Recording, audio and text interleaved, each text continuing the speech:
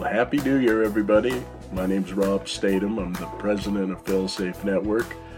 We've been helping people learn from things that go wrong since 1985. And welcome to the podcast. Today, I'd like to talk a little bit about latency and the power it has for transforming a work culture. Imagine a family farm somewhere in the Midwest, a farm that exists with a purpose, right, to plant, to grow, to harvest, and sell healthy big ears of corn. You could even call that their mission statement. And they go about it by using people, right, who toil. I mean, they plant, they turn the earth over, they irrigate, they harvest, they market the corn. And they use various pieces of equipment and tools and also knowledge, right, by following the same process and procedures and rules and guidelines that have been put in place to help fulfill the purpose. Now, they may be written, they're probably most likely unwritten. It's been handed down from one to another. The operation's simple and very successful. And like many others, there's one thing, it's a critical element of a system that I haven't mentioned, and that's culture. In this case, the culture would be like the environment in which the farming's taking place. Let's say that farm's in Kansas. Then you can imagine a plentiful harvest year after year.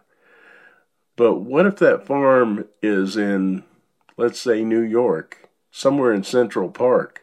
Do you think they'll have the same harvest? Of course not. Why? Everything else is the same, right? The same people, tools, the same system is in place. But all of a sudden they're operating in a completely different culture. And that culture, even though it's not coming from within, it certainly influences their business. Right, you can see the regulatory environment outside of companies, the way it affects people's business. Well, it's just a silly example I'm trying to use to show you how important the culture is in the environment that we work in. And what's even more important than the culture outside of an organization is the culture that's within the organization. We have focused feverishly over the years on systems and business systems, and we've also focused on people, right? Human performance, resiliency. We've talked about culture, but we've yet to understand how to change culture, or honestly, to understand and how to affect positive change. An organization consists, like the farm, of systems, right? Parts working together for a common goal. And those parts certainly may include rules and policies and procedures and tools and equipment, but most importantly, they involve human beings. And it's essential to note that there's a distinction within our systems between tangible and abstract parts. For example, the written rules versus the unwritten rules that have developed over time. Or you can think of an employee's thoughts that are contained just within their mind. It's not something that you can see readily. The challenge in designing an efficient system is to have a well-defined structure that doesn't limit the abstract qualities that are needed to keep the system operating smoothly while maintaining the flexibility to change as needed. Michael Gerber, the famous systems guru, I'll never forget that when reading the E-Myth Revisited, it's just a quote that stuck with me over the years. He said, "Let systems run the business and people run the systems." And that's so easy to say, but it's such a serious challenge when you try to accomplish that. But any other way results in its ever-increasing rigidity and inefficiencies. When we can't change to be efficient, obviously the opposite results, inefficiencies. The overall structure of a system must be able to adapt as an individual, the individual parts of the system recognize the need for change and how they respond to that. The highest value dealing with any repetitive process in our systems are the components that make up the structure of the system. These are the things that you can touch, that you can see, right? The policies, the procedures, the workflow. Now, the highest value in dealing with the change in our systems is the people and their abstract qualities, the ability to change at a moment's notice. People are only hindered by the structure that they find themselves in, and also the culture. There's an extreme influence from the culture. But people are the key to an organization's resilience or their lack of resilience. The end of that structure, that system, the things that you can touch and see, your policies and procedures, is the beginning of the parts you can't see, the abstract parts of the same system. I have a picture in my mind of gears working together, and that gap between the gears is the abstract part of the system. The gears themselves are the things that you can touch, see, you can change easily, right? You can rewrite a policy, you can update a procedure. Those types of things can happen. The abstract is the gap between those gears, or that tolerance, and that's where people work every day, day to day. You can think of it, honestly, they're the lubrication for the entire organization. And when that gap starts to move, right, that gap is what determines the flexibility of an organization, their growth potential. And a gap too tight, think about this, the tolerance is so slim that increases the wear, right? It increases friction. You have decreased life, and you'll suffer from failures. And a gap that's too wide, there's too loose between those gears. It relies, honestly, just on unique individuals. That's the only answer to keep the system working. And this also takes a great toll on the other parts of the system, again, with increased wear and inefficiency. In a system, the tolerances of the gap, they're rarely thought of or identified. They're actually very hard to come up with a way to measure, but they do reside within our organizations. And that's evidence of a significant cause of our problems. If you've done any investigations at all, you know that people cause problems. And this is where I'm trying to narrow down. I'm saying all this to drive a point home. The abstract qualities of people make up that gap, and they are the oil that lubricates the system. A gap too wide places a huge load on people. They're constantly juggling to keep the organization running and on course. This renders the structure, honestly, ineffective, almost useless. People feel like the structure itself works against them. And the results then can honestly be twofold in effect. It can both strengthen the unwritten rule, while it also weakens the tangible structure of the system. This increases an organization's reliance on individuals to operate the system. And this is part of the intangibles brought to an organization. But the problem that accompanies it, honestly, it's hidden. It's not measured, and it's a critical variable to the system. And it's only being managed by the individual implementing a solution or a workaround.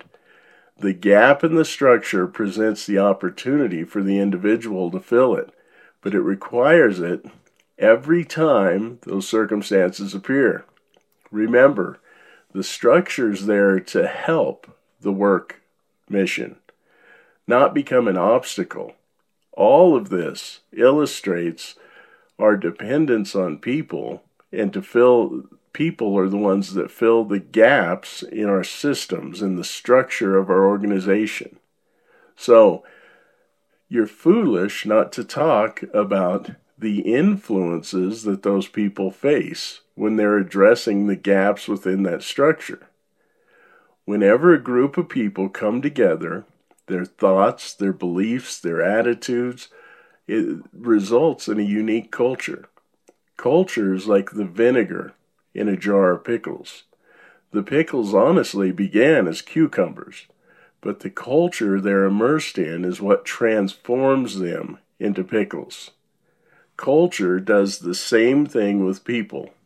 And now this can be positive or it can be negative. The culture determines it. In training, I tell people that's why you came dressed today into training. It's because it's expected of you. It's part of the culture. You wouldn't make it through the front door. It would have nothing to do. You didn't have to have your supervisor remind you last night, send an email or a text and say, hey, don't forget to put clothes on. Absolutely not. It's not acceptable in our culture. That's the positive effect of culture, and most of the time, culture is very positive. But when it's not, we have to talk about it. That's where I'm going. The major player that's hiding in the shadows of organizations, it's seen through our inability to address problems effectively, and it's evidence of latency. Latency is defined by failsafe, is the way we are or the way we do business. Latency is formed from the unique culture within our organization. And honestly, it's the underlying cause of our problems.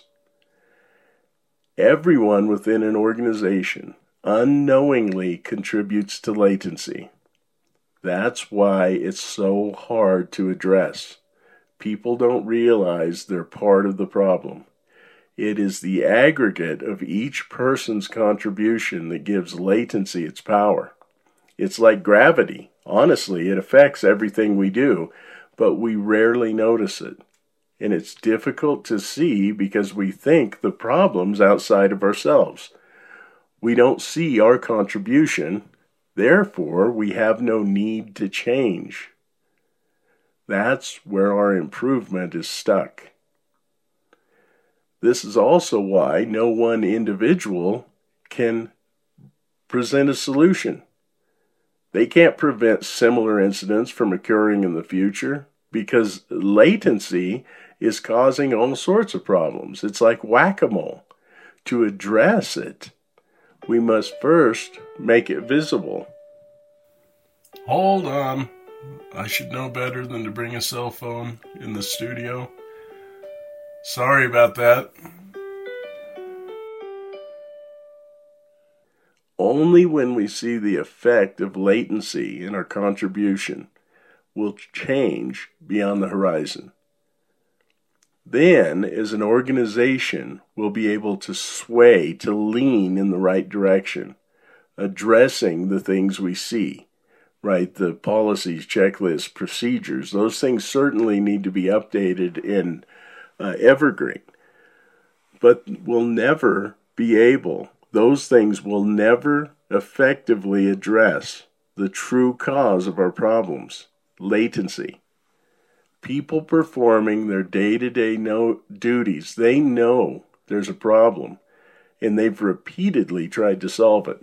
They've tried to get help, they've tried to highlight it, but honestly, it's usually to no avail, and it creates great frustration. Frustration's a sign of latency. The people in the hierarchy of an organization, they also recognize problems and attempt to solve them, to highlight them, to get help. And again, to no avail. The problem is latency, and the resulting frustration and attitudes actually contribute to it. If we've learned anything from our past, the failure investigations and quests that we've had into understanding the causes of our failures, it's small, unresolved problems cause big problems. We know anytime someone knows what they ought to do but chooses not to do it, a failure is set in motion. It may be a small, unresolved problem that we think we can live with, but they always add up. We call this concept the conservation of wretchedness. Not addressing a small problem is exactly what causes bigger problems. There may be a very legitimate reason or reasons that they're not addressed, and honestly, usually that's what you always find. There are legitimate reasons, like time or money or a lack of other resources. But unfortunately, that's still what causes big problems. These unresolved small problems reside in the gap within our systems, and they're addressed to the best of people's ability based on the resources available. The result may be simply living with the problem or ignoring it, and this breeds complacency and it strengthens latency. Therefore, organizations that are sincere about improving and learning must address latency by identifying and learning from the problems confronting people every day. When people discover their role in things that go wrong, when they see that they contribute to latency, that's when they change.